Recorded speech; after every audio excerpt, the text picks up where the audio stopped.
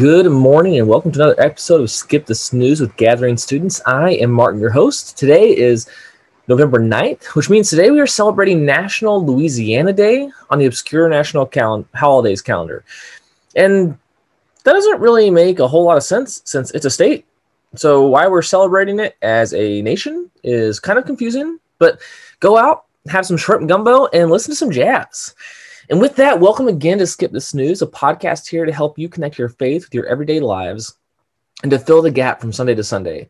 We believe that faith is something that impacts all 168 hours of our weeks, and we want to be a place where you start your day off on the right foot. We'll be here every Monday and Wednesday morning during the school year, and our goal is to have guests each Wednesday to share a little bit of whimsy and wonder about what God is doing in their lives. Friends, last week involved a lot of waiting, like a lot. People spent the whole week waiting to see if votes were going to come in for the candidate they were hoping would win, and those votes came in very, very slowly, like water trickling off of a gutter. It was demoralizing to just sit and wait and not know what was going to happen with something completely out of our control. I used to hate waiting, like the most. I hated waiting in lines at restaurants. I hated waiting for Christmas to get here after Halloween. I hated waiting for college application letters to come back in the mail to see if I'd gotten in. I hated waiting for news on whether or not I'd made the 8th grade basketball team. Seriously, we finished tryouts one day and had to wait until the end of the day and call this silly phone hotline to see if our numbers were called. It was truly the worst. I've gotten better, and I think I'm slowly learning patience, but waiting is still hard. And the Bible is full of people who waited, and usually for more than college acceptance and basketball team tryouts. The Bible's full of people who waited through some real struggles. The Israelites cried out to God when they were literal slaves in Egypt, and their answer didn't come right away.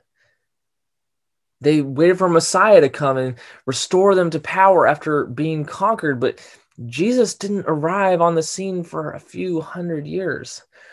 The disciples sat around waiting for instructions after Jesus was crucified for 3 excruciating days, not knowing what to do next or even if there was a next.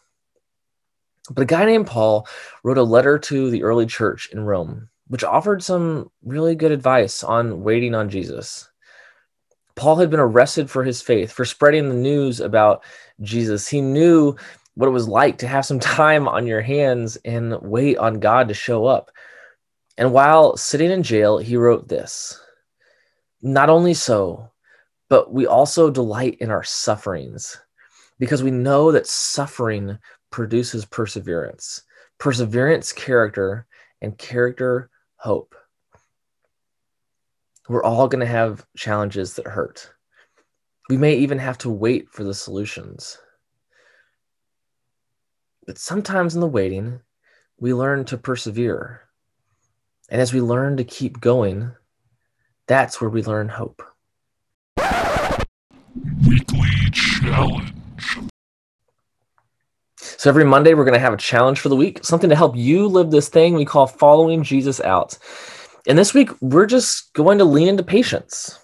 Paul writes that patience is one of the fruits of the Spirit, one of the things that grows in us as we grow in God. So this week, when you're feeling impatient with how school is going or what's happening with a virtual school glitch, take a breath. Count to 5. When your younger siblings are driving you crazy, just take a big breath in. It's going to be okay. Now, for a few quick announcements. First, as always, follow us on Instagram and YouTube. We're adding new content all the time, trying to have some fun during this pandemic, and would love to have you join us. And second, join us next Tuesday, November 17th, at Amigos Cantina in Kirkwood, where throughout the day, they're donating a portion of every sale to help us dig wells in Mozambique. It's incredible. So go get yourself some tacos for a great cause. And that's it for this episode of Skip the Snooze. We'll see you on Wednesday. And just like your parents, we hope you have a great day at school today. And remember, don't forget to turn in your homework.